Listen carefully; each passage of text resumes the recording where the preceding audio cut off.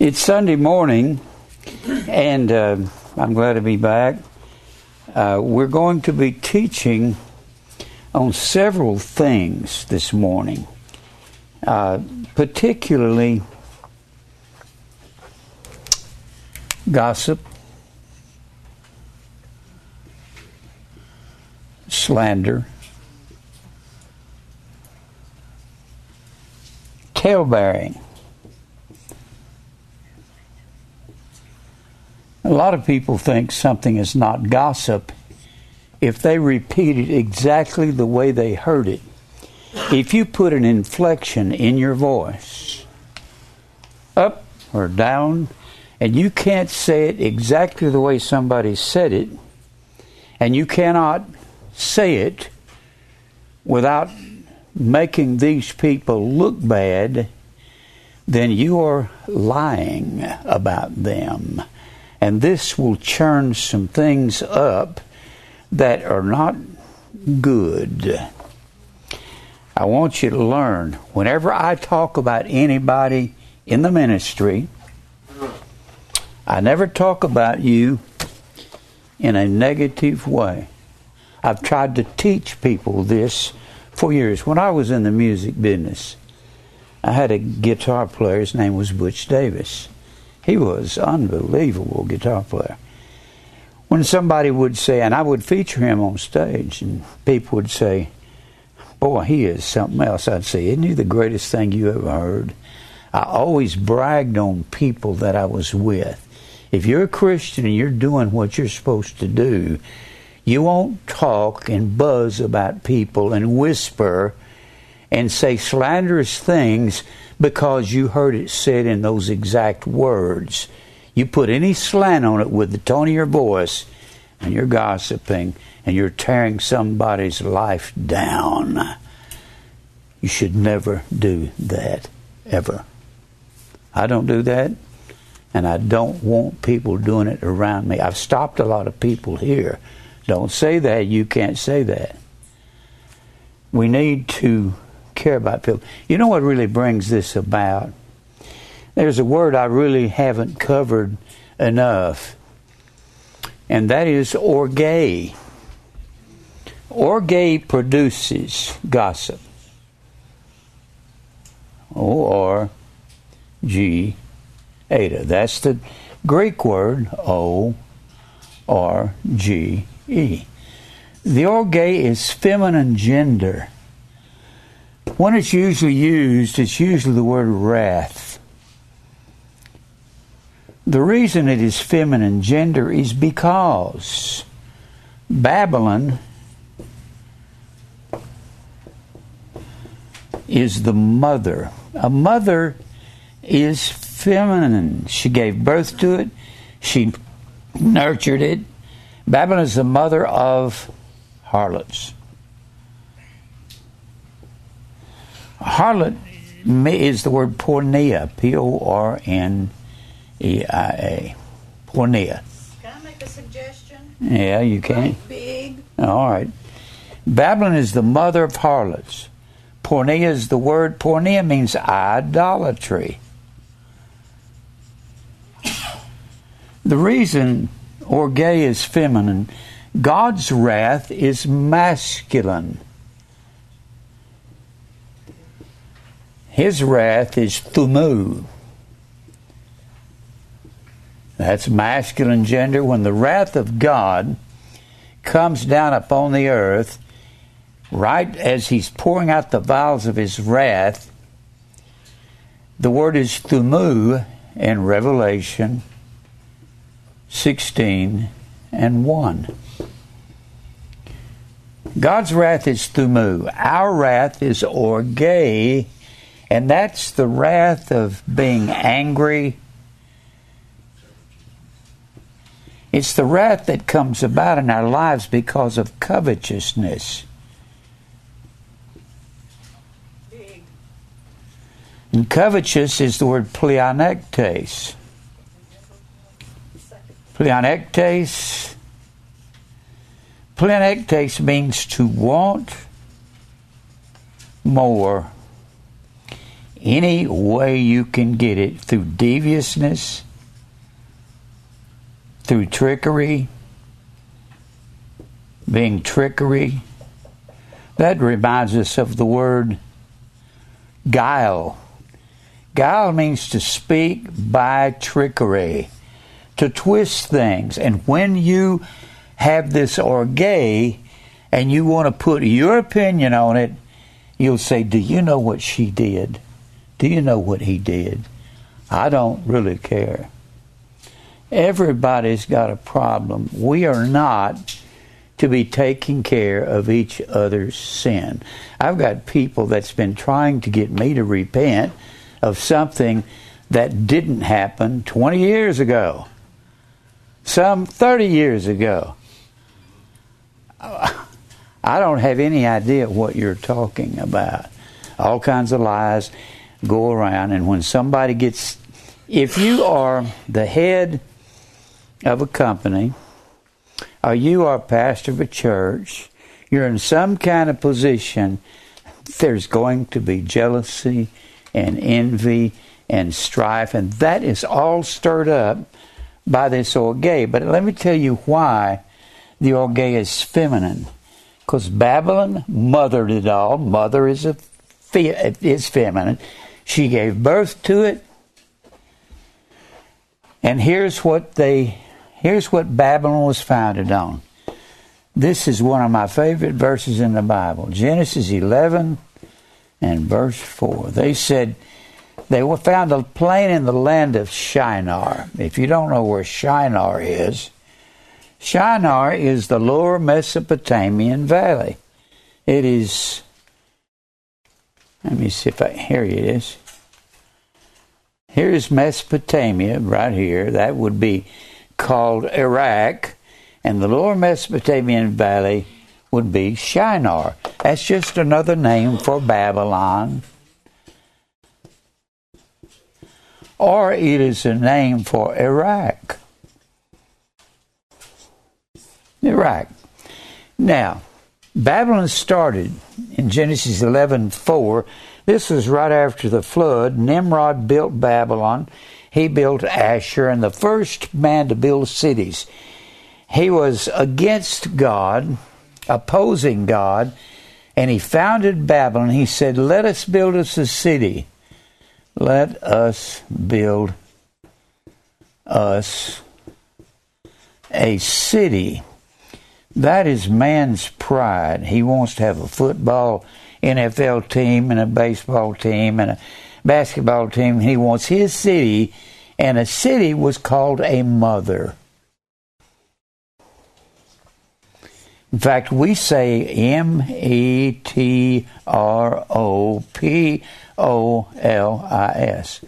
metropolis. Metropolis. Metro is a form of the word meter, which is the Greek word mother. And polis means people. Mother of the people is the city. And they said, this will be our doctrine.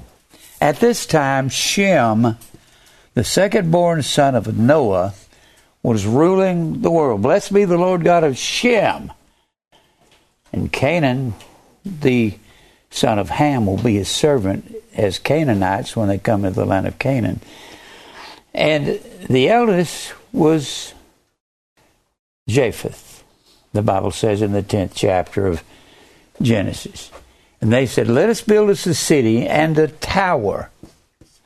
The word tower is the word Migdal, M-I-G-D-O-L. It means pulpit or rostrum. And they said, we have a doctrine that we want to preach. This is what happens.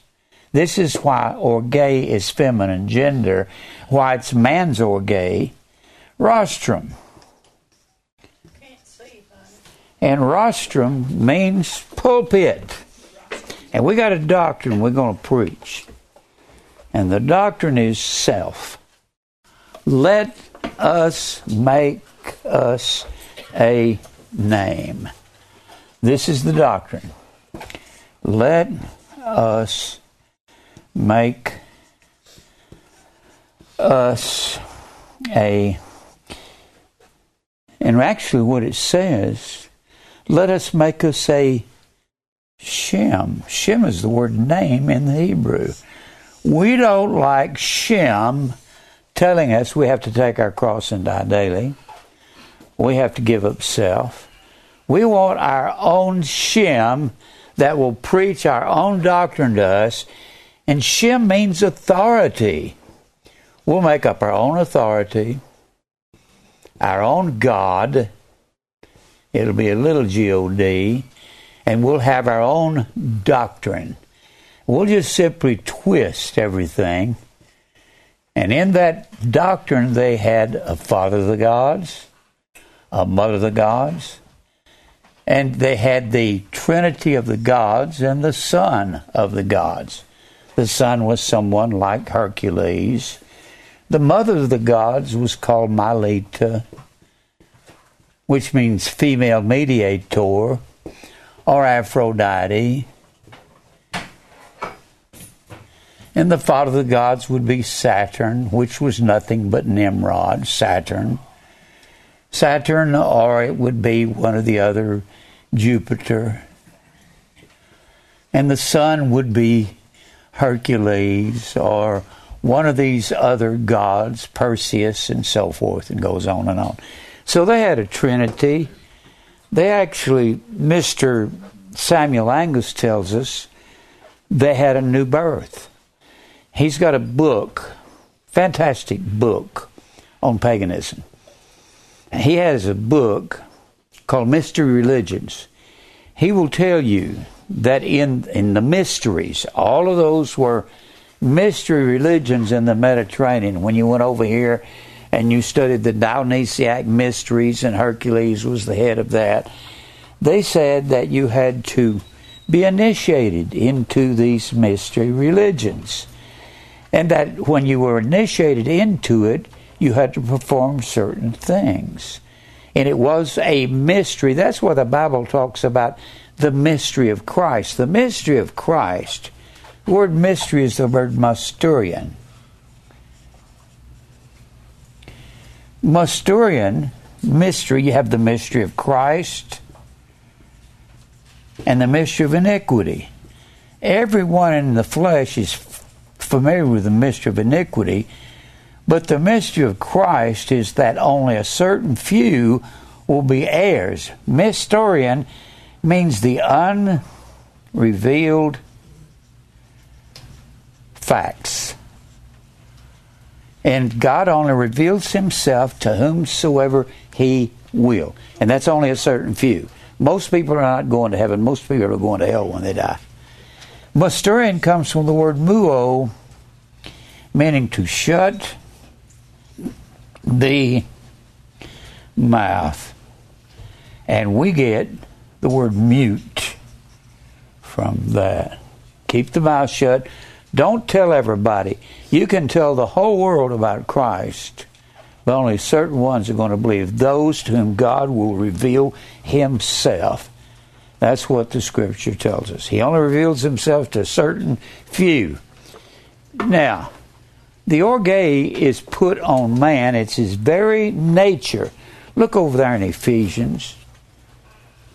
Look at Ephesians. In Ephesians, the second chapter, speaking in verse 1, and you hath he quickened. Quickened is the word Z-O-O-P-O-I-E-O.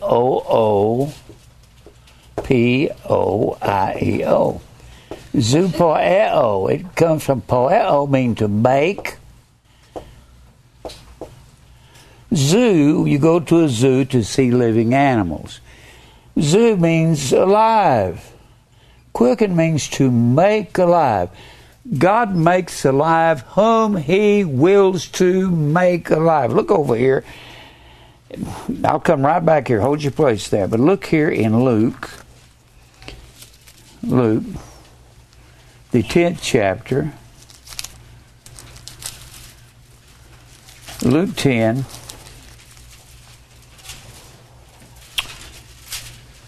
And the Bible says here in verse 21, in that hour Jesus rejoiced in spirit and said, I thank thee, O Father, Lord of heaven and earth, that thou hast hid these things from the wise and prudent of this world.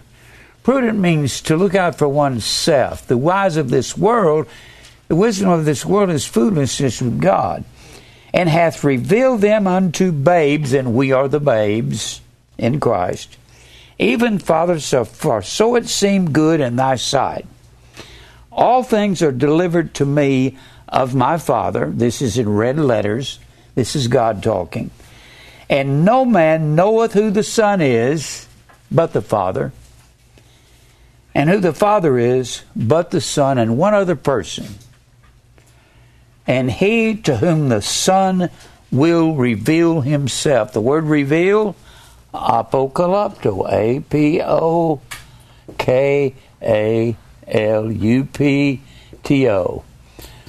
Apocalypto comes from apo, meaning off with the calypto, cover. Whoever he wants to take the cover off of your eyes, and you can see, and you're not blind, you're one of God's elect. That's only a few, because straight is the gate, and narrow is the way that leads to life. Only a few find it. Only a few have it revealed to them. We get the word apocalypse from this, A-P-O-K-A-L-Y-P-S-E.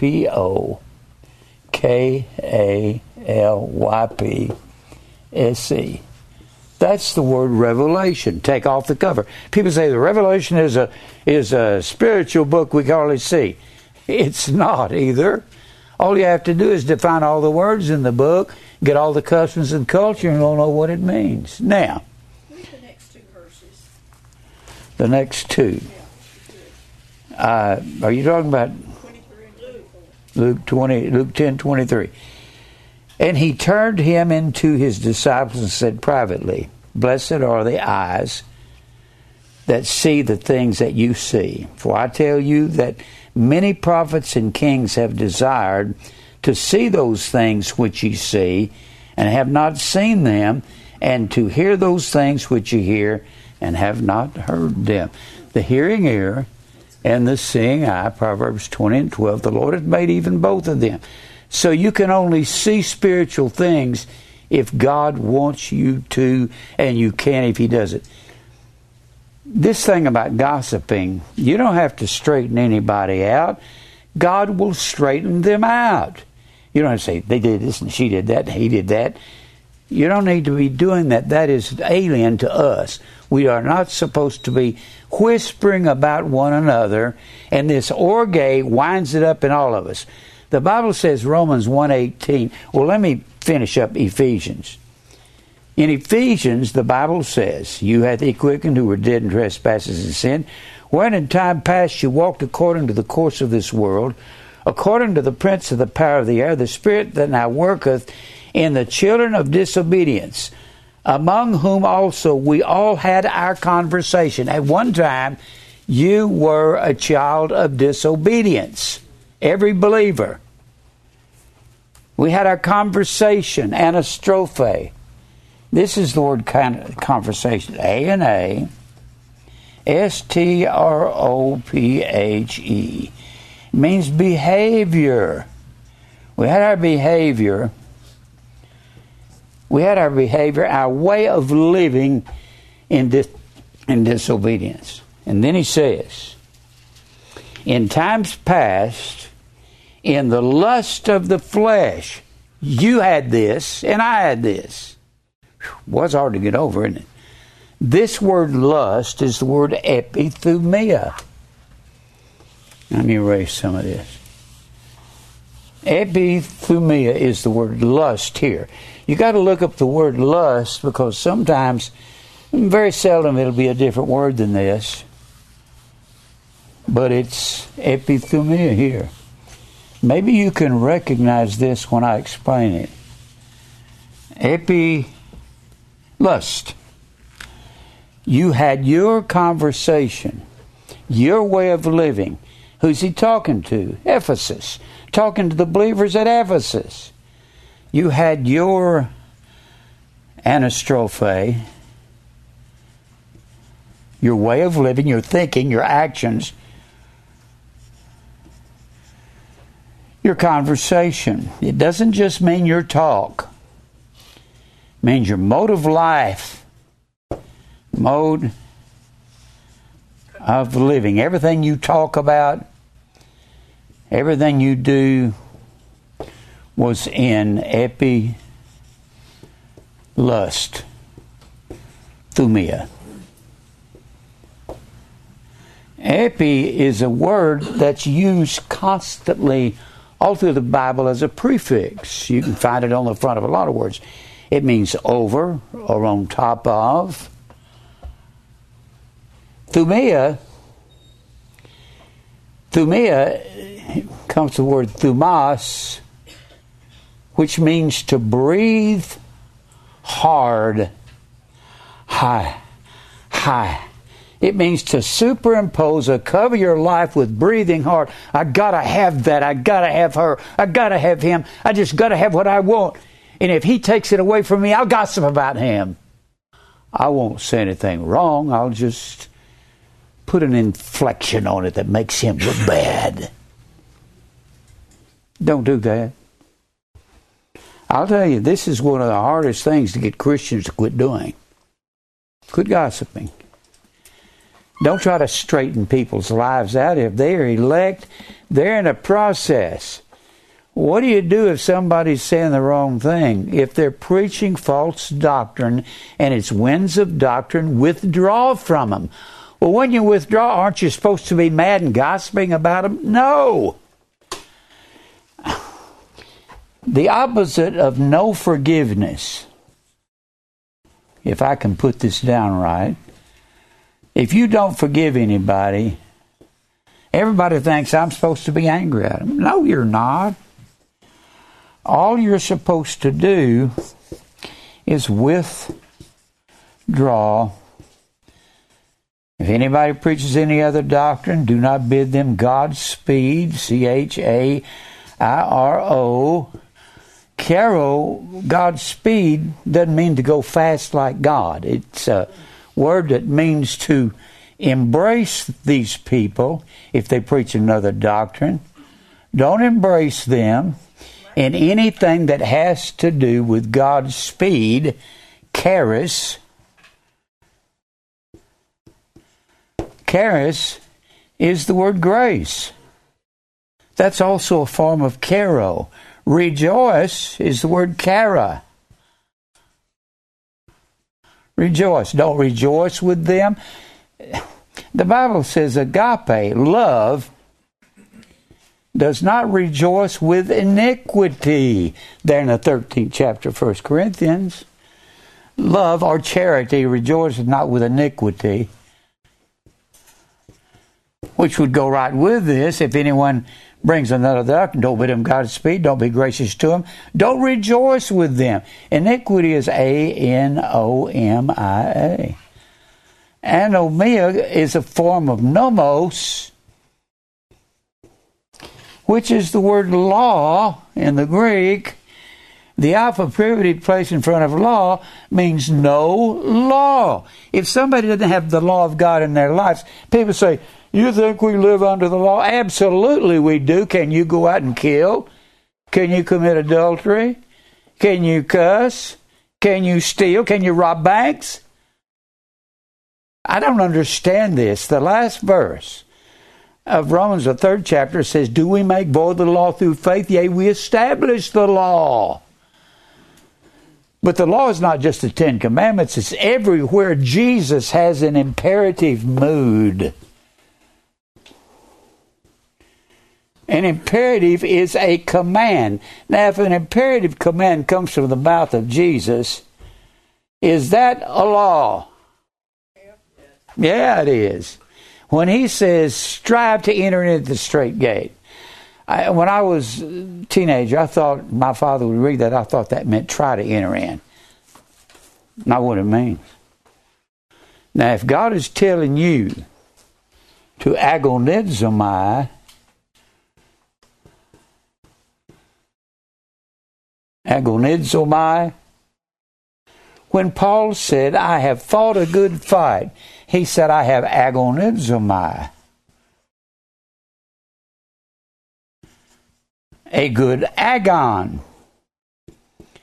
The base word is agon. The agon was the arena where they fought, and here they were out here battling the gladiators. Here they are. There's the agon right there. It's that great big Colosseum, and they were agonizing there. They were dying. You know, that's what God's telling us to do. Death to self. Don't gossip. Don't try to fix people's life. If they belong to God, God will fix them in His time, won't He? Just withdraw. Am I supposed to have a bad attitude and tell them what they need to do? No, it is not your job. The only way they can be forgiven, aphesis, to pardon and release from prison, the only way they can do that is they have to repent. But it's not up to you to get them to repent. The goodness of God will lead them to repentance. And when they repent, they'll be ashamed. You'll be ashamed. Am I ashamed of the way I've lived? Absolutely. Are you? If you're not, you hadn't repented. You don't have to run around and telling everybody every day, all day long for 20 years, like some people call me, I demand that you repent. Well, you don't know my life and how much I've been repenting over the last 20, 25, 30 years. It's every day. Every day. You have to repent daily. What does that mean, Jim? Means you sin every day. That means you turn back to self every day. In Luke 13:3, except you repent, you will all likewise perish. In the Greek language, that word repent, metanoia, is present tense. That means you have to be repenting daily. Subjunctive mood, when it's coupled with subjunctive mood,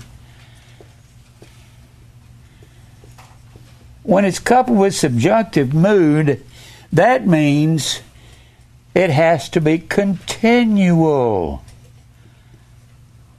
Are you ashamed of your sin? I don't want to discuss my past with anybody. We're not to even discuss those things. Paul said in the 5th chapter of Ephesians that are disgrace to God. One aims to be talking about them. Have we all sinned? Have we sinned with things that we are so ashamed of? Well, if you say you hadn't, then you need to repent of that. Every day we get up, here's what we do. We have a tendency to turn back to self, and God has to send fire and trials to get back into that repentant state. And the longer you live, you may start to turn back to self, and God will put a fire on you, and you get back here, and you'll start to turn back. And the older you get, the longer you live, the less you live in self. But you have to own up to your sin. I own up to my sin every day. Don't call me and tell me, you need to change your ways, Pastor, of something you did 25 or 30 years ago. You don't have any idea who I am. I am really sorry for the fool I've been. And then he goes on to say in Ephesians, according to the prince of the power, the spirit that works in the children of disobedience, among also we all had our way of living, talking, living, moving in times past, in breathing hard after the flesh. I want that. It's a shame that a lot of Christians still live in epithumia. I want you to change your ways, and I'm going to gossip about you till you do. Stop that. Fulfilling the desires of the flesh and the mind, and were by nature, you used to be by your nature, children of Orge. That's your nature. Your nature is to want self. And when you want self, you want to talk about others and put them down. Look over here in Romans, the 1st chapter. Where does that nature come from? When God made Adam, He made him out of the corrupt dust of the ground. He made him in this stuff. Or do you want to get rid of that? Get rid of your old ways. A lot of Christians are living with their old gossip, their old slander, and what winds them up to revenge. I'll get my revenge. First of all, nobody is supposed to be getting revenge on anybody. Read here in Romans, the 1st chapter. Romans 1. And this is the hardest thing for us, me and you, to get over. I'm old. I've quit a lot of things I used to do. Have you? Boy, it is hard to be objective about yourself, isn't it? Objective means to go by the facts of the Scripture. Here in verse 17, speaking of the gospel, for therein is the righteousness of God revealed from faith to faith to faith. Faith is death to self. From death to self to death to self to death to self. Daily. It is written, the just shall live by death to self, death to self. It's the same thing as repenting. For the wrath of God is revealed from heaven. The Orge. Here's what it says. I'm going to put it in its real vernacular. For the Orge, which is of God. That is genitive case. It means God possesses the wrath that He puts upon you when He created you in this fleshly body. All have sinned, and you got that in you. Hardest thing to deal with are these things like revenge. I'll get them back. I'll talk about them. Christians should never gossip. Boy, that's a hard thing to get over, isn't it? Has anybody here gossiped? Don't raise your hands. Don't want everybody to raise their hands. Don't want to embarrass everybody. For the wrath of God is revealed from heaven against all ungodliness.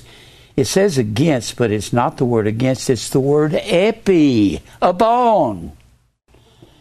God puts the Orge upon all ungodly men, and they want to get people and get revenge. You're not supposed to be getting revenge. You're supposed to pull away from everything that doesn't walk disorderly. Have no fellowship with unfruitful works of darkness, but don't condemn them. Pull away from them. What is the opposite of forgiveness? Getting away from people and leave them alone. That's all.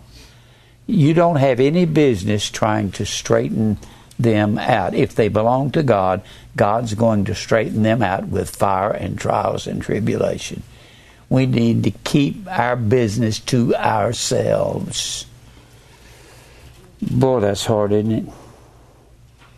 Upon all ungodliness and unrighteousness, who hold the truth in unrighteousness. They're holding the truth to be unrighteous.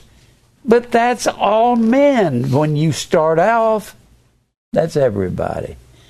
Now go over here to Hebrews. A favorite verse of mine on the Orge. I'm not just going to teach on this morning. I should have done this earlier. I'm going to take several weeks and use this in understanding revenge and gossip and talebearing. Gossip and talebearing is just the result of Orge. That's all it is. It's you when you're involved and me when I'm involved in my sin, and I want to put people down. I want to straighten them out. I'll fix them. We weren't called to fix anybody. All right. Where did I say we were going? Huh? Hebrews. Hebrews, one of my favorite verses on this. Hebrews, and this will show you that the Orge comes from God. Hebrews 3. Oh, I got them flipped over the wrong place. All right. Hebrews 3. And the writer here, which I believe is Paul, has his signature on this, it looks like. He's talking about when they were in the wilderness, when the children of Israel were in the wilderness. And he says here in verse 8, harden not your hearts as in the provocation. Now this is very confusing to most people. The ones who were provoking was the children of Israel. It wasn't God provoking them. They provoked God because they said, God brought us out here to die. We had plenty of melons and leeks and cucumbers back in Egypt. I don't know why you want those for a meal, but that's what they wanted. We had plenty of leeks and cucumbers and melons in Egypt, and we're out here and we're going to die, and there's about 2 million of us out here. And Moses brought us out here to die. They were provoking God like he didn't know how to supply their need. Bread in the morning, doves in the evening, any kind of fire necessary to fight their enemies. They were totally at home. Their shoes never wore out. Their feet never swelled up in 120, 25 degrees heat. How did that happen? Good question. You can read the 8th chapter of Deuteronomy and find out some of it. Harden not your hearts when you provoked God in the day of temptation in the wilderness, when they tempted God.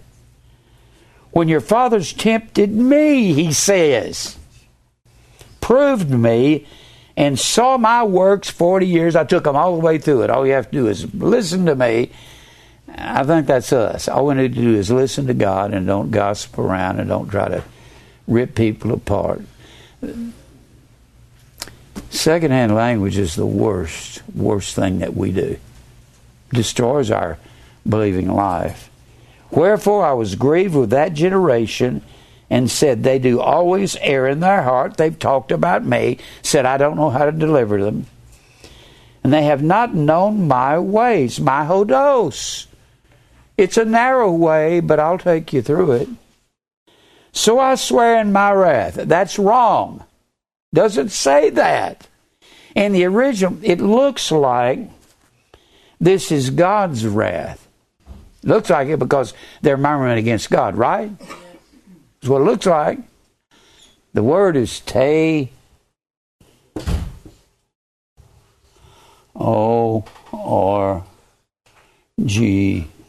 Ada.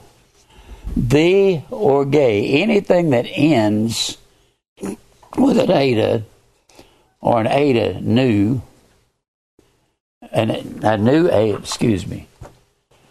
an Ada new, anything that ends like that is feminine gender.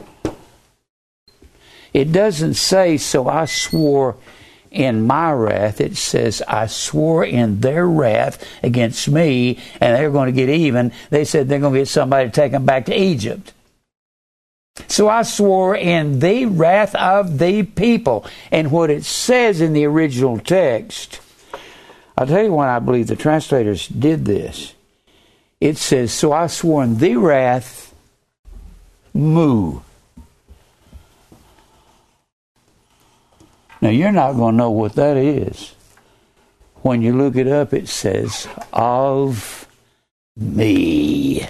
This wrath of the people, I put it upon them. I put them in a trial out here. And so they started gossiping about me, and Moses and Aaron said, let's just kill them and go back to Egypt. Do you think they had a right to gossip? Do you? We don't have any business doing that. This wrath is of me, God said. I put them in the wilderness. I had to kill off most of them. You know, that's a picture of us. God, when they got to Kadesh Barnea, Kadesh Barnea. That was their first stop. When they left, they went down in the desert, went down here to Mount Sinai. When they left Sinai and Moses got the commandments of God, they come up to Kadesh Barnea. And they were going to go over here close to Israel and what we would call the Gaza Strip, or the land of the Philistines.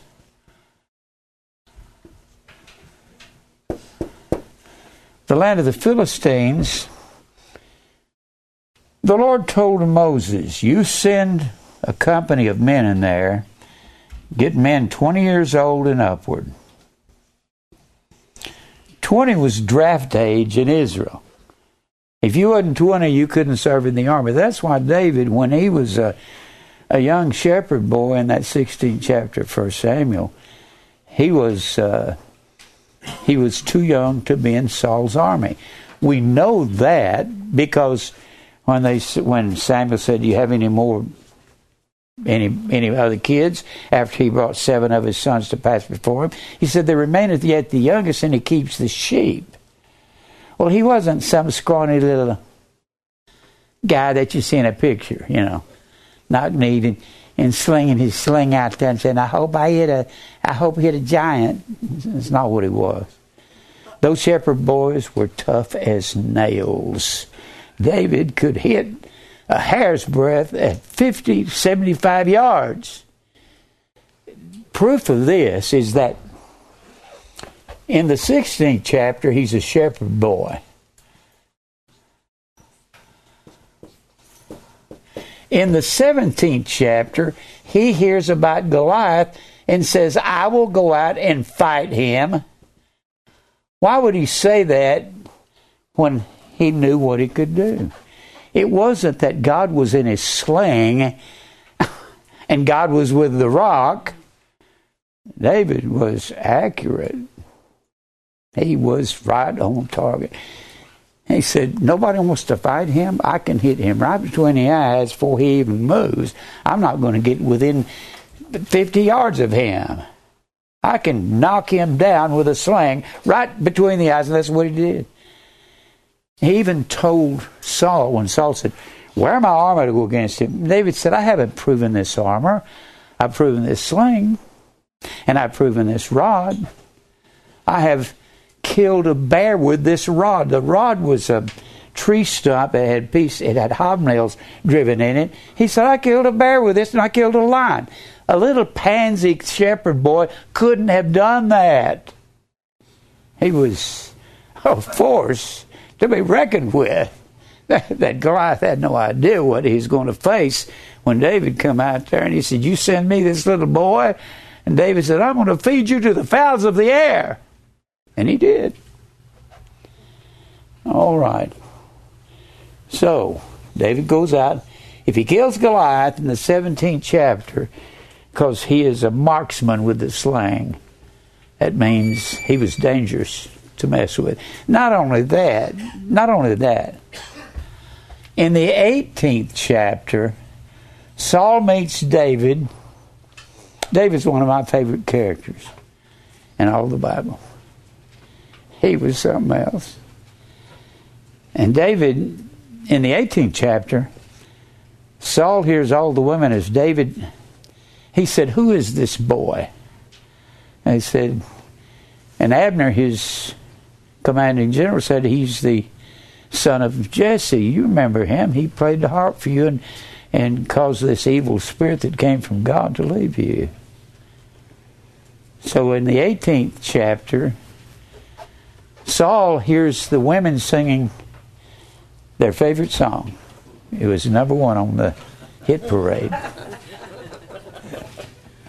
Saul hath killed his thousands, and David his 10,000s, and Saul is furious.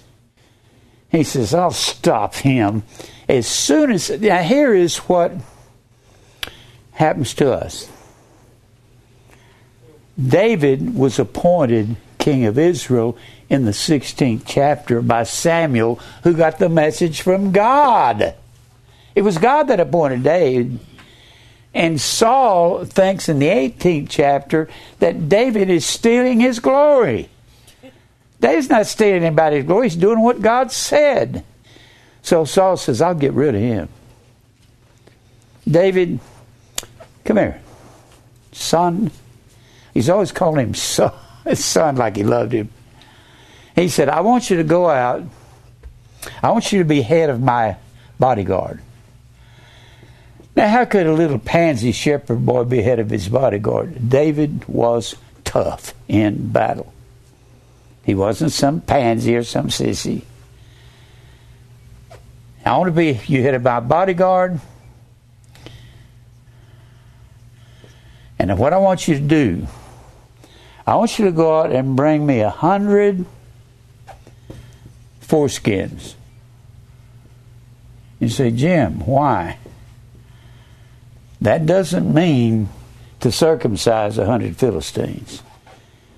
That means to emasculate them, to bring back their reproduction area, cut it all off, and bring it to me in a sack.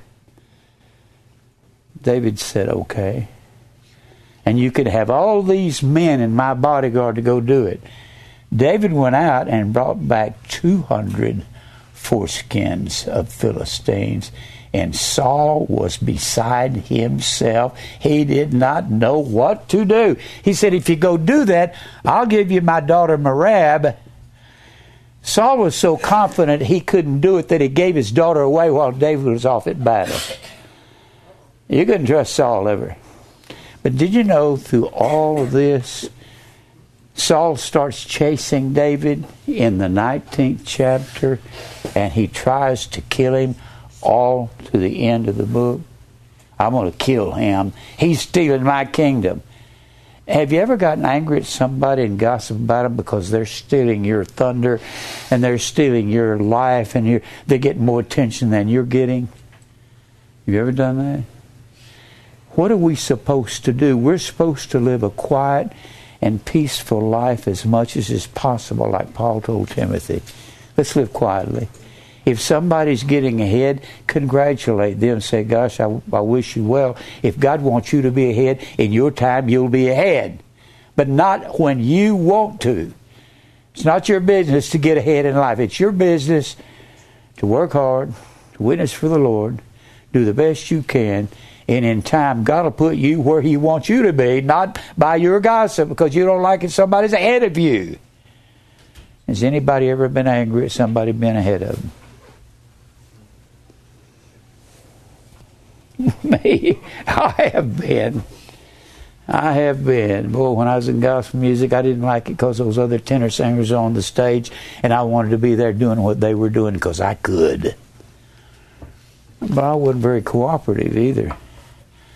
You can't straighten somebody's life out when you're not cooperative, and you're not supposed to straighten them out anyway. You're supposed to separate from them and have nothing to do with them and pretend they don't exist. If you're not going to forgive them, the only way they can be forgiven is repent. The only way they repent is they have to be rebuked by God. It is God that rebukes a man, not you. Now, are we to rebuke false teachers? Yes. Ought we be angry at them? Yes. Don't rebuke me unless I start preaching lies. Then you can rebuke me. Now, so he said, I swore in the wrath of the people, and it was of me. Let me give you some verses on what people do when they've got this Orge in their life. They don't like it because somebody else is ahead of them. So what they do is they buzz a little. Let me give you a couple of verses here. Go over here to Proverbs. Let me give you some things here. In Proverbs 11:13. Proverbs 11:13.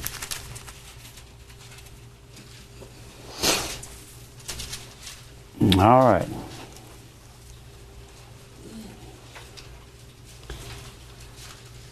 Let me back up a couple of verses here. By the blessing of the upright, the city is exalted, but it is overthrown by the mouth of the wicked. It's your mouth that overthrows people. He that is void of wisdom and despiseth his neighbor, but a man of understanding holds his peace and keeps his mouth shut. A talebearer revealeth secrets that he doesn't need to be revealing. Just because you know something don't mean you're supposed to run around talking about it. And usually if you put your spin on it, you usually don't know what you think you know. I have people who think they know my past and they don't. They think they know what I did here 10 years ago or 20 years ago, and they don't know nothing. But he that is of a faithful spirit concealeth the matter. I don't tell everybody everything I know, because some things are damaging to people's personalities and their lives. Besides that, everybody has got a place they're growing in life, and if you think those people over there are not growing as fast as they should because you're growing, well, you're not growing as much as you think you are. You grow when you get old. You grow when you get past 60, don't you? You start questioning everything you thought you knew. You say, I don't know the things that I thought I knew. I used to open my mouth and get myself in a jam when I'd start talking, put my mouth in gear before it was time. And when he says a talebearer, the word is rekiel, R-A-K-I-Y-L. R-A-K-I-Y-L. That's the word talebearer. Talebearer means a scandal monger. It's one who travels about and slanders. It means one who travels from place to place telling secrets and telling stories. Do you do that? We're not supposed to do that. Let me read a couple more of these. Proverbs 20 and 19. Proverbs 20. 19.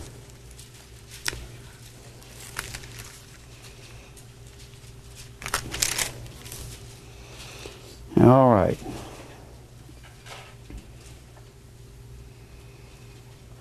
Look at verse 18 and then read 19 with me. Every purpose is established by counsel. You have to have counsel with God or counsel with righteous people.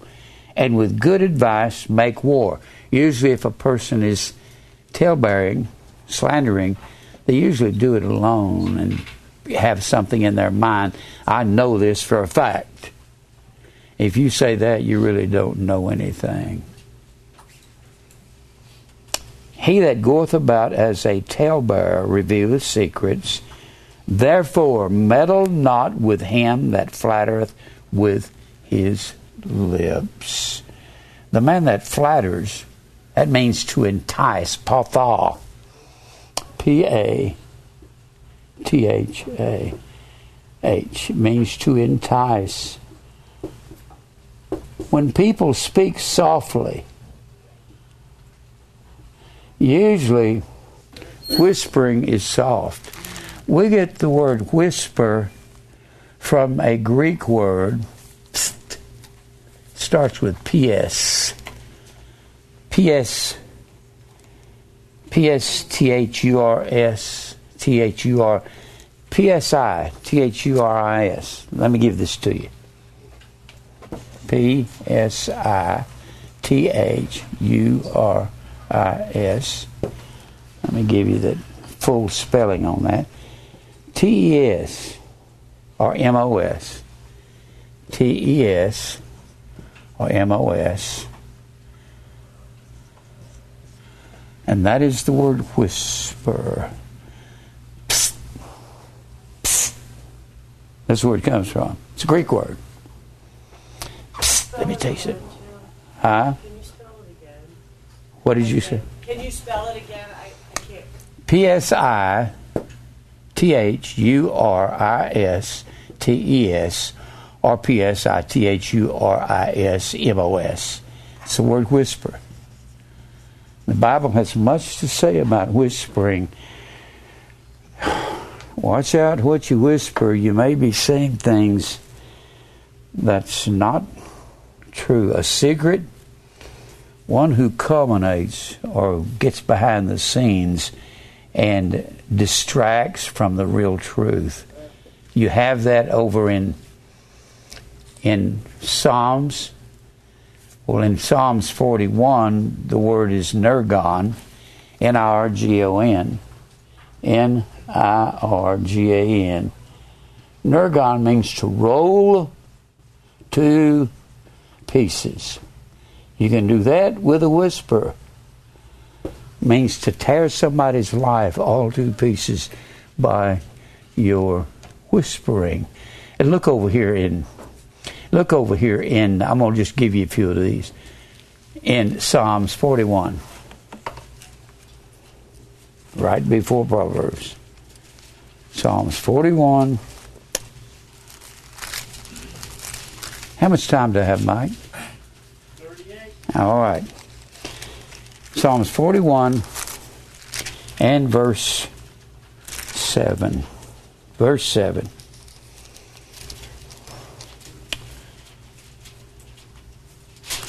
All that hate me whisper together against me.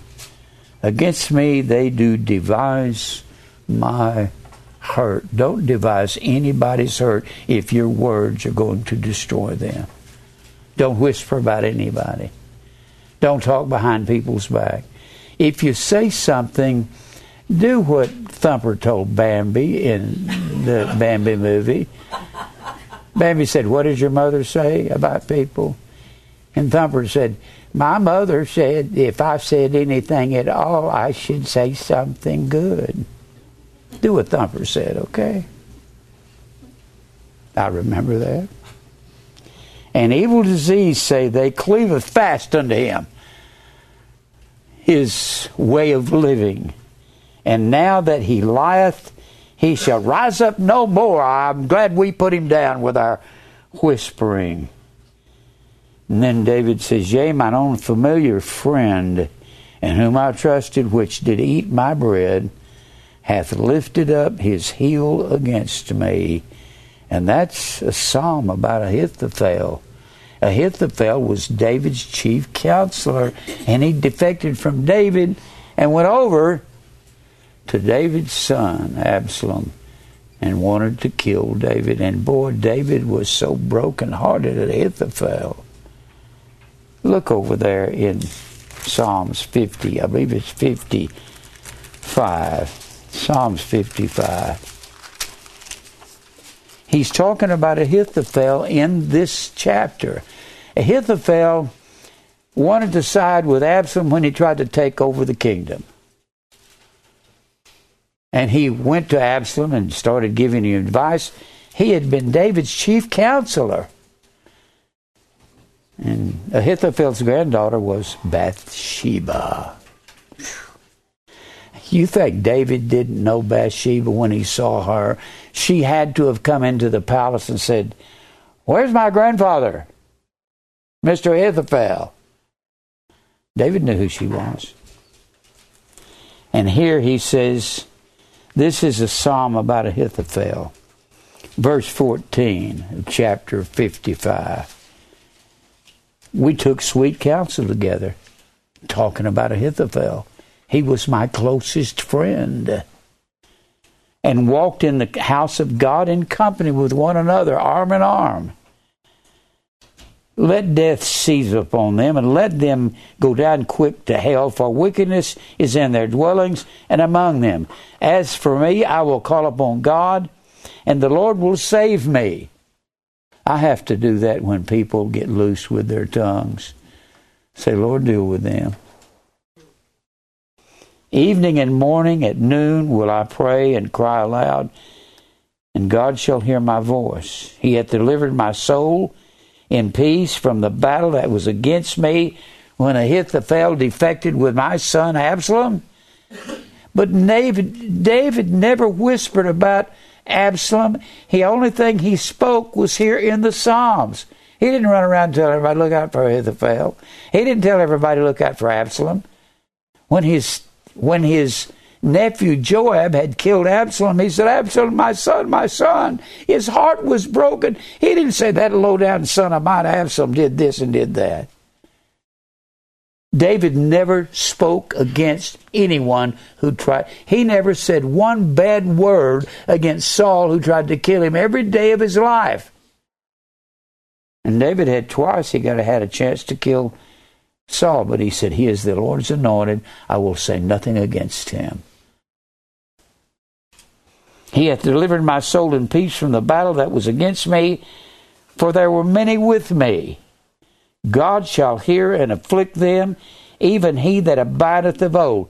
God will take care of your enemies. You don't need to go sow bad oaths against them. In his time, because they have no changes, therefore they fear not God. He hath put forth his hands against such as be at peace with him. I was at peace with Ahithophel. I was getting along with him. We went and worshiped God together, and then he defects and goes over there. But Ahithophel got his just due, because he tried to advise Absalom, and Absalom wouldn't hear it. So Ahithophel went home, set his house in order, and committed suicide. Your enemies will be brought down by God, not by you.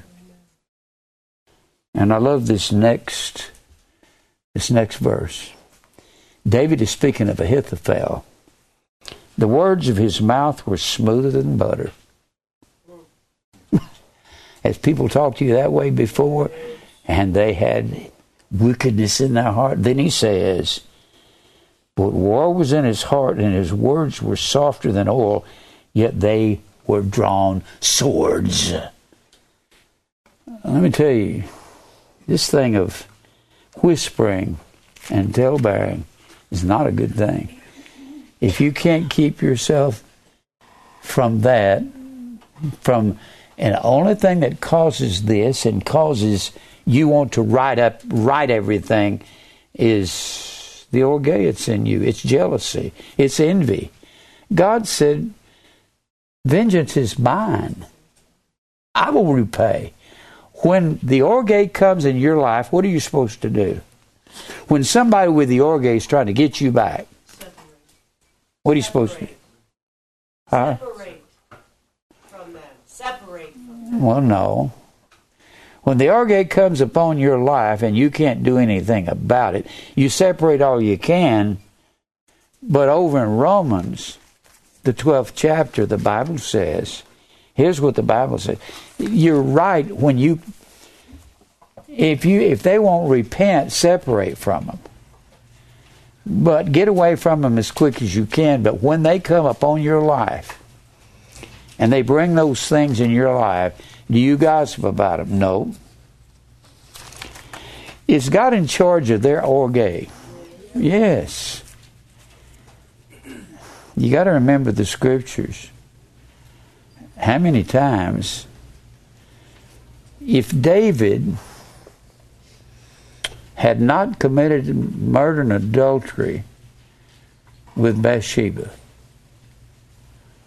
and that baby that she was pregnant with died, later on she had a son named Solomon. Solomon.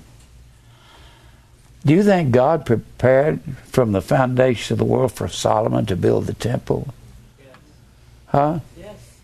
Well, if he did, not without David having an affair with Bathsheba. How to figure that out? I can't figure it out. I just know it's the will of God. I can't figure it out. Everybody's on a different path. Huh? Everybody's on a different path. Everybody's on a different path, like Mary says. Everybody's a different growth. If you think somebody is not as mature as you are, then you're not as mature as you think you are. And if you're judging yourself by somebody else, Paul said we don't commend ourselves against others. We don't do that. I'm not comparing myself. Look here in Romans. And all these have to work together. Romans 12. If there's nothing you can do about the orge in somebody's life, look here in verse 17. Recompense to no man evil for evil. If somebody does you wrong, are you to do them wrong? No. Provide things honest in the sight of all men. If it be possible, as much as lieth in you, live peaceably with all men in the church. You can't live peaceably with men outside the church. And then it says, dearly beloved, avenge not yourselves. Avenge means, it's the word decay. Decay is the word right. Do not write things out with people. Don't say, I'll make this right. It's not your job. You know how long it took me to learn this? I was probably about 70, maybe 68, before I figure out I'm not to fix people. If you give me a hard time, here's what I'm going to do. Next verse. Dearly beloved, avenge not yourself, but give place unto orge. Let it happen if somebody insists on it happening. I got people that I'm their enemy. They're not mine. I got people that would like to shoot me and kill me. I got people that want to correct me every day. People that are 20 years in my past, 30 years in my past. What have I got to say to them? Nothing. What have I got to say about them? Nothing. God will deal when He is ready. He will write out everything. Not your words won't help anybody do anything. All right. Give place to wrath. Give place to orge. Let it have its place when people insist on bringing it into your life. And then he says, for it is written, vengeance is mine, saith the Lord. I will take revenge. Don't you try to take revenge with your gossiping mouth, with your whispering words. Don't do that. Boy, that's a hard thing, isn't it? Are we going to walk away from here and let this become a part of our life? Let's go back and look at a couple of those words. Whisper over there in the Old Testament. Look over there in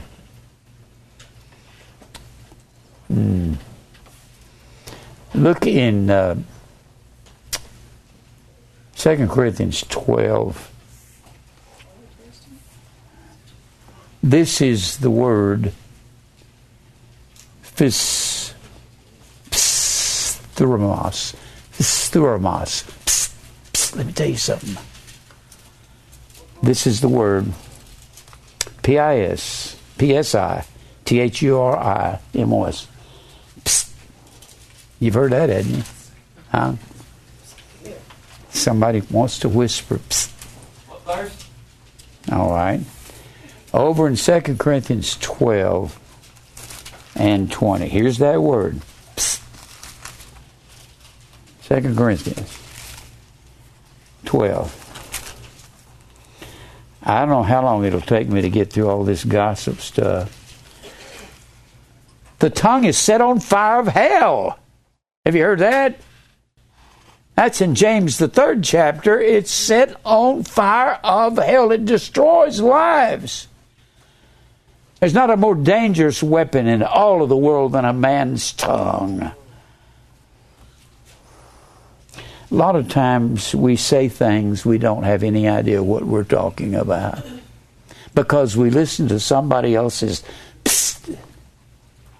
We listen to it and we repeat it. And we're headed for a pit or a ditch. 2 Corinthians 12 and verse 20. 12 and 20. For I fear, lest when I come, I shall find you such as I would, and that I shall be found unto you such as you would not. Lest there be debates. You're not supposed to be debating anyone. You're not going to find that in the Bible. Have people call me and say, I've got a debate set for this guy. You're not supposed to debate people. Give them the truth. They either believe it or they don't. Envyings, wraths. That word wrath is thumas. It's God's wrath. Strifes, erithia, E-R-I-T-H-E-I-A.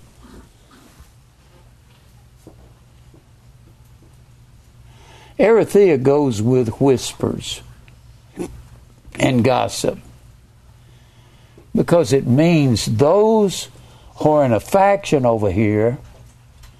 A faction is a group of people that set themselves against the main body because they don't like what the manager or what the preacher or the pastor is saying, and they want to insert their opinion. So they get together and try to stir people up against the preacher. Don't do that. That's wrong. We've had a lot of people try to tear the church up through the years. You know where they are? Somewhere over yonder, way yonder, somewhere in another state or something. I like what Gamaliel said. Gamaliel was one of Paul's teachers, and he said in the 5th chapter of Acts, when they were wanting to kill Peter and John, and he said, Gamaliel was one of Paul's teachers. He was a Pharisee. He said, if this thing is of God, you cannot stop it. If it's not of God, it will not continue. Don't worry about it stopping. Trying to stop Grace and Truth Ministries, if God is the engineer, it's like trying to stop a train going downhill at a 45-degree grade going 100 miles an hour. You can't do that. If God wants us to stop, He'll put something down there in front of it. Strifes, backbitings, katalalia, defaming, katalalia. If you want to defame somebody, katalalia,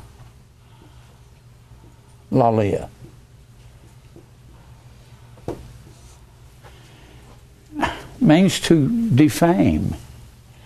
Takes us to the word reproach. If you're trying to defame the preacher or make him infamous, that's called reproach. Infamous. Then you're part of what God said. Bless you to ye when men shall reproach you. You're part of God's blessings to me if you're trying to call me down. And I'm telling the truth. Backbitings, whisperings. Fish through a taste. Psst. I like that word. Psst. Gives me these swellings. Men being blown up by their own ego. Tumults. Fighting. No unstableness. That's what that word means. Autocatasia. Now, I want to read some more of these. I just don't have time to read them all. Let's go back to Proverbs 16. This is really important. Here's what gossiping will do. Proverbs 16:28. Boy, this is serious. 16:28. Let's start in verse 26. He that laboureth, laboureth for himself, for his mouth craveth it of him. An ungodly man diggeth up evil. When you whisper or you gossip, you're digging evil up. And in his lips there is a burning fire. The tongue is set on fire of hell. A froward man, froward means twisted in his thinking. A froward man soweth strife, soweth Madon, M-A-D-O-W-N, fighting, calls for fisticuffs. A froward man calls for a fight. I'm not going to fight anybody. I'm old. I don't want to fight. If you want to fight, go get somebody else. I'll be 80 here in about 4 weeks, and I never met an 80-year-old man that wants to fight. I don't want to fight nobody. Used to. And I look back and see how goofy I was. I was just stupid for wanting to fight. Has anybody ever here wanted to fight besides me? It don't do any good. Christopher raised his hand. My grandson. A froward man soweth strife, and a whisperer separateth the best of friends. Gosh, has that happened to me? I had a couple leave here. I thought he was one of the best friends I ever had. He wrote a letter, sent it to Pete. It fell all over this ministry. I had no idea what he was talking about. I thought, but I love you. I had never said one bad word against him. Not one. You're going to ask Tom or Mike, did you ever say a bad word against him? Never heard Jim say one word. And separated chief friends. A violent man enticeth his neighbor, and leadeth him into a way that is not good. When you're violent, it's because you got a whispering mouth. He shutteth his eyes to devise froward, twisted. Tapuka is the word froward. T-A-P-U-K-A-H. T-A-P-U-K-A-H. Twisted. Froward. Anytime you see the word froward in the Old Testament, it means someone who is perverted in their thinking. You're perverted in your thinking when you start whispering things. The hoary head, he shutteth his eyes to devise froward things. Moving his lips, he brings evil to pass. You know how you can tell some people are lying? Their lips are moving. I know some people like it. If their lips are moving, they're lying. I'm sure everybody here has been guilty of these things somewhere along the way, right? Yes. Huh? Yes. Yeah, thank you. Yes. Thank you, Cheryl. Everybody else needs to see it loud and clear. Don't tell me you haven't gossiped and hurt people. Yeah. You know how I know that? There's no temptation taken you, but such as is common to man. Let me put it this way. There's no temptation taken me, but such as is common to you. All I have to do is admit my sin, and I know what you're thinking. It's that simple. I see some people going, don't worry, you're not alone. You're not alone. The hoary head, that means the gray-haired man. The hoary head is a crown of glory if he be found in the way of righteousness. Sheldon used to come to me and ask me questions. I'd say, go ask Milton. I see, he's old. He knows. And I'd tell him, so-and-so. He'd say, that's what Milton says. I said, you can believe Milton, he's old. He's in his 90s. Sometimes Milton, I'd ask Milton one time, what do you think about all these people that's giving me a hard time? He don't beat around the bush. He said, they want to be boss. That was it. I said, thank you. He that is slow to anger is better than the mighty. He that ruleth his spirit, do you rule your spirit?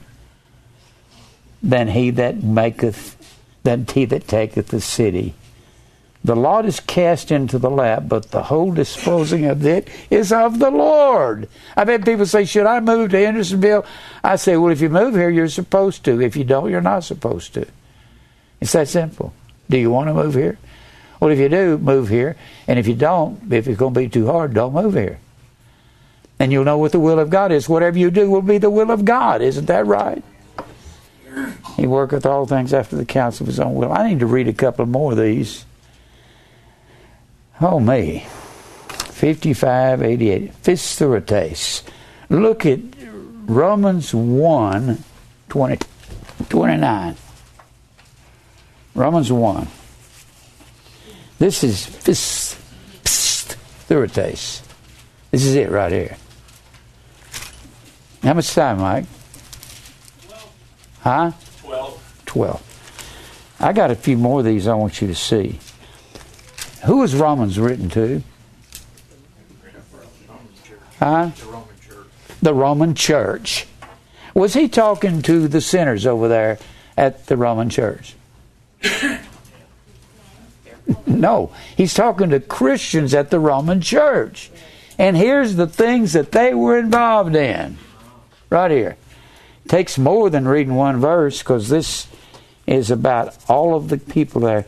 Boy, they must have had some kind of trouble.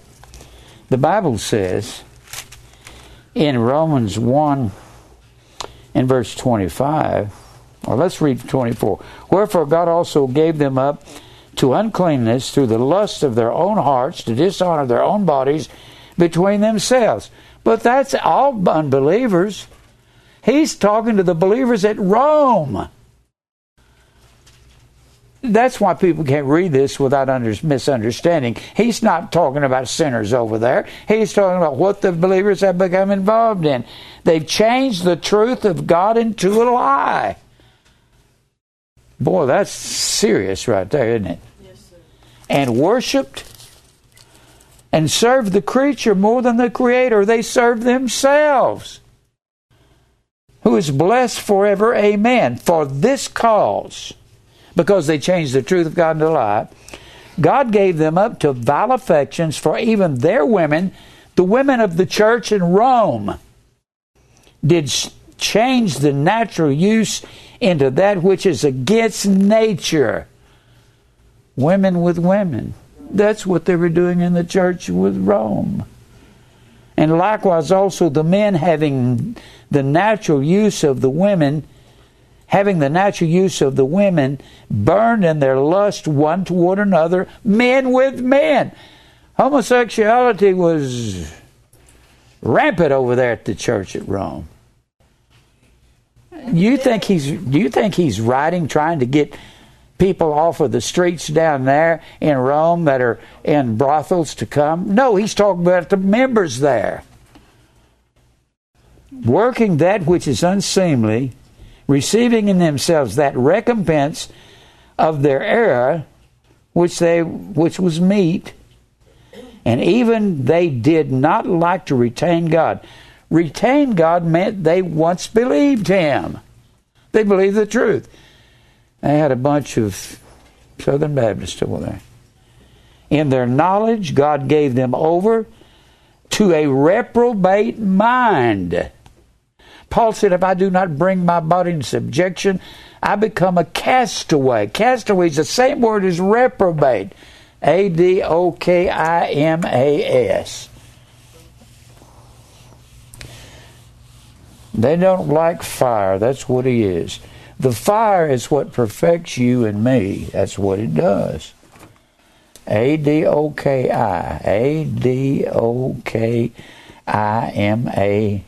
Adokimmas, or Mazo. Mazo, it's a different form of the word. It comes from Dokimas, which means to test, put in the fire. The alpha privative in front of a word as a negative particle negates the word. Adokimos is the word castaway. It's the word reprobate. It means we don't like the fire. Don't tell me I got to have a fiery trial in my life. I don't like that. The fire is the only thing that's going to burn out your tongue. You've got to have a lot of fire before you'll get rid of your mouth. I believe the mouth is the deadly thing of believers. Of everything that's out there. The deadly thing is the orge, but it produces the mouth. Whew, boy, do we have a lot to conquer. I wish I had time to read that 3rd chapter of James. You read it yourself. Read Romans 2:1. Therefore thou art inexcusable. Well, let me read down to it. Being filled with all unrighteousness, believers over there. Fornication, believers over there. Wickedness, covetousness, maliciousness, full of envy. Is that us? Yes. Murder, debate. I'm not going to debate anybody. I'm going to say predestination is true. For whom he did foreknow, he also did predestinate to be conformed to the image of his Son. Foreknow is the word prognostical. Predestinate is the word proorizo. And I'm going to explain it to you. If you don't like it, I'm not going to debate with you. Deceit, malignity, whisperers. Psst. Backbiters, haters of God. He's not talking about unbelievers. He's talking about people that have turned the truth of God into a lie. Proud, boasters. I could just go through all these words. Inventors of evil things, disobedient to parents, without understanding. The churches are without understanding today. I keep saying they're insane. Insane means to be deranged. When you look it up in the dictionary, deranged means to be unsound of mind. The word sound mind is the word hugiano, Hugiaino, and that's what Paul says. The time will come when men will not endure uncorrupt doctrine of God. They're just like the people over there at Rome. You try to tell people about predestination, well, that's your opinion. I'm just going to start saying to people, no, it's because you're stupid. You don't know the truth. And you can't understand the truth. Stupid, ba'ar, means dull of hearing or stupid. Without understanding, covenant breakers, without natural affection, implacable, unmerciful, who knowing the judgment of God, that they which commit such things are worthy of death, not only do the same, but have pleasure in them and do them. And if you're a whisperer, all this other stuff is with you. Therefore thou art inexcusable, O man, whosoever thou art that judgest. For wherein thou judgest another, thou condemnest thyself. For thou that judgest doest the same things. Let me give you another one of these verses. I got so many of them, I don't know which ones to go to. Look here at Leviticus. Not Leviticus. I'm going to go through some more of these next week because I haven't even begun to give you all of these. I gave you that. I just got so many. The Bible speaks of slanderers. In the 19th chapter of Proverbs, or 18th chapter, go over there.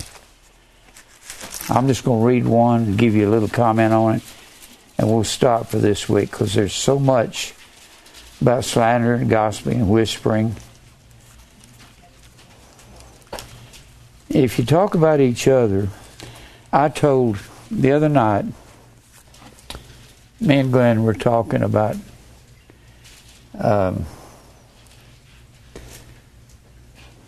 I can't think of his name, over in Asheville, North Carolina. We were talking about Kelvin Anderson. I said, don't you just love Kelvin? He said, he really loves God and loves these truths. He said, yeah, he does. We just bragged on Kelvin. And I brag on people here when you're not here.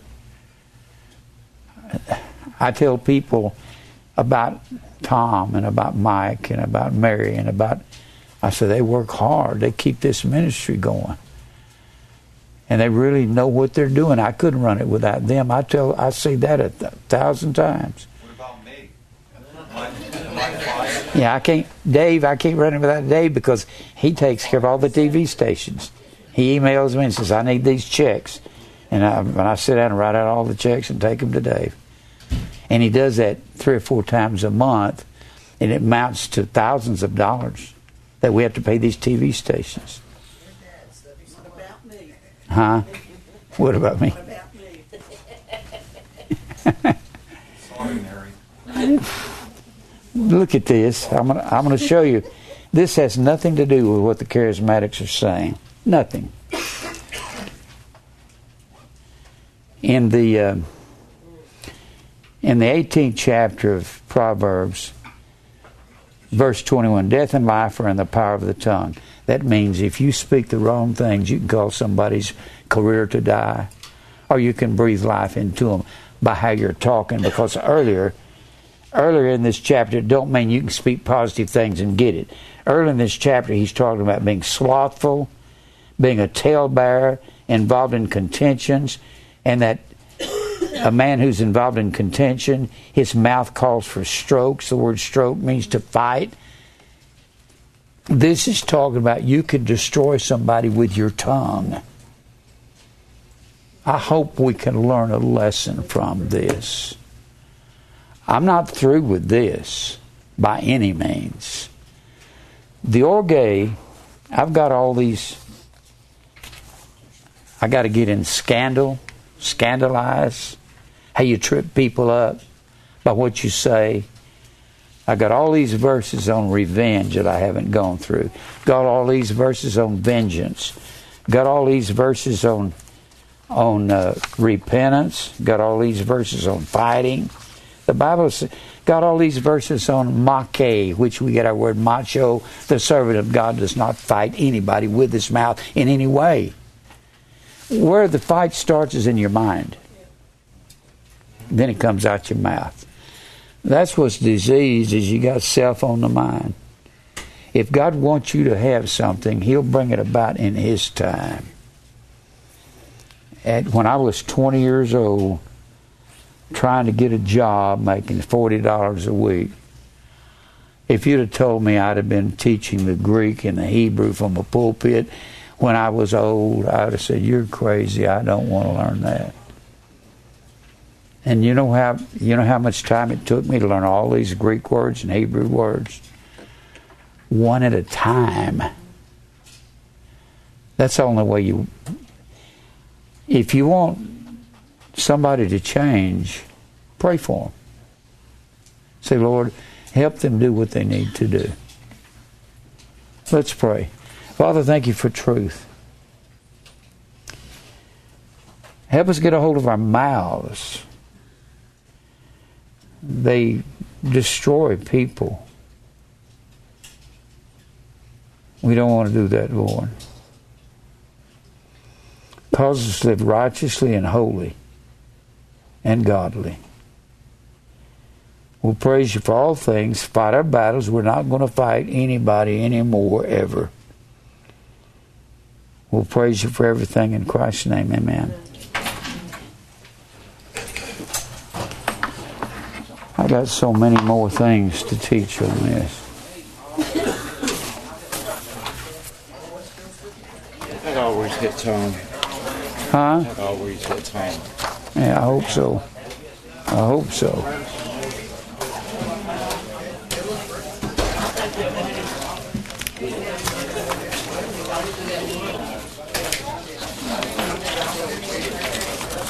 Hey.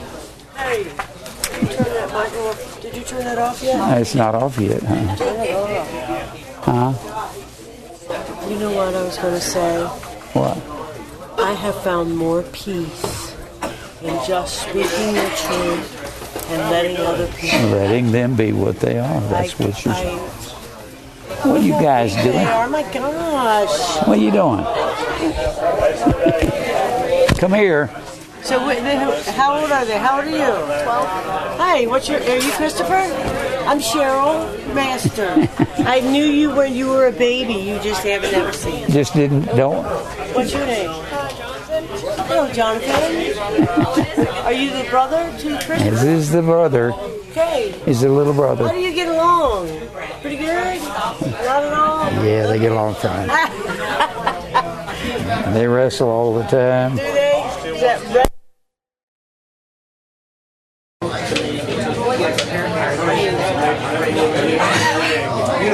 Always getting, well, it's not uncommon for me to get emails from people saying, "Would you send us this DVD?" Yeah, that happens. Don't be blind. Just double read DVD players and don't mind. DVD drives. I know how that is, but it was weird that it played later and worked fine. But the first times it would not touch it. And you tried,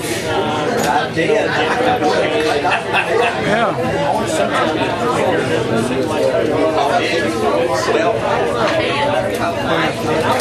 sometimes I'll be nice or whatever.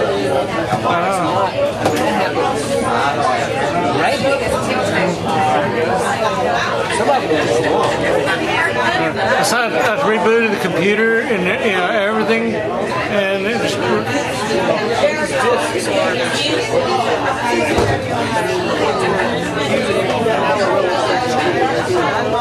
I was just letting you know. So I think I meant to email you and say I don't need them after all. But, I can't remember if I did or not. So no.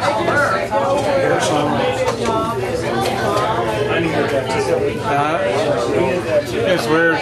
So I make ISO images of all of my discs. So if they break or lose them, I can burn another disc. Yeah, the problem with, I don't know, I guess I sent you probably the old copies of VHS games. And they're so quality and so important. We do have master on all of them. And they're all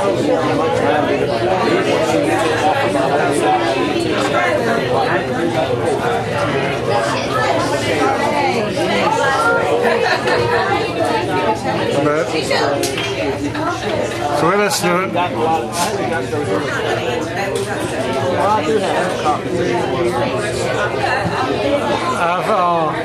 I've converted it. I convert them to MP3s because we're listening in the car and all that.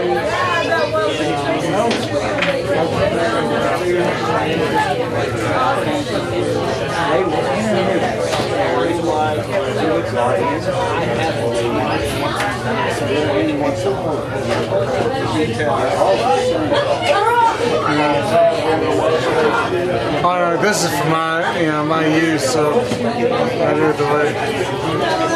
If you want a copy of them, I can get you.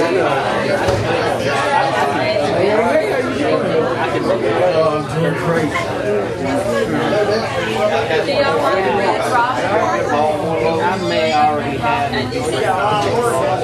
I got a million things to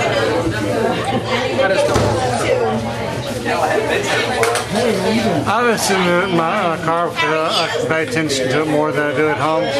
At home, I'm too tempted. Oh, I need to do this. I need to look at that. Or in the car, I do listen to it at home, but not. But I think I get more attention to it in the car than I do at home. Because Tim, at home, you're like, oh, I need a drink. Pause. Go get a drink. Come back. Let me check this email, or let me check this. It's too tempting. That's what's good about coming to church, because you're forced to pay attention the whole time. At home, there's too many temptations. Now, you got me already. I understand what you're saying. I mean, really, one of the best places Whatever, it's like, do I want to be? What do you say about these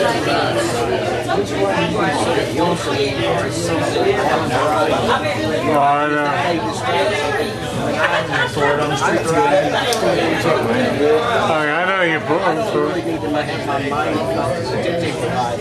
Oh, I understand.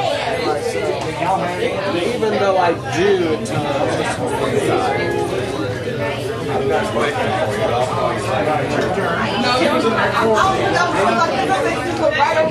Howdy. What's going on, buddy? Not much. How about you? Another day of paradise. Can't complain.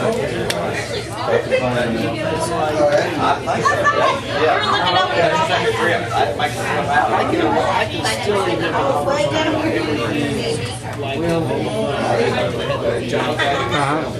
can remember the very first couple of times being so it's like almost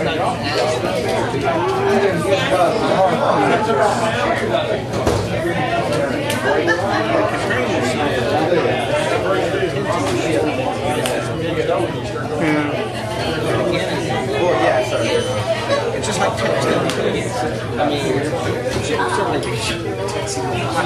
So music, and listening to the.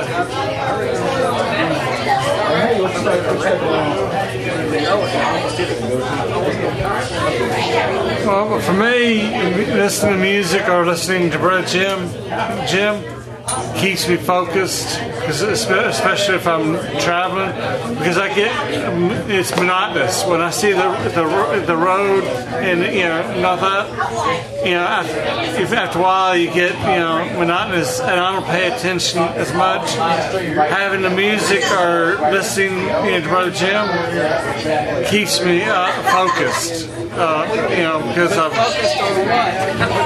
the road and that. I mean, I know what you're saying. I don't. On the other hand, there are times when I don't know.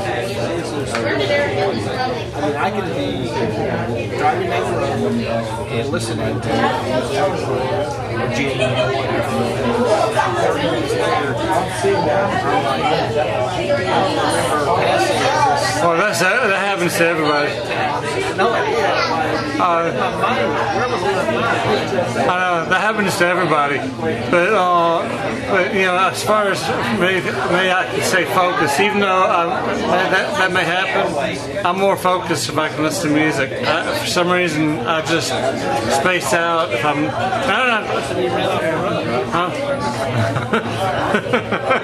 But I've tried to drive without radio. I've had to before, and I go nuts.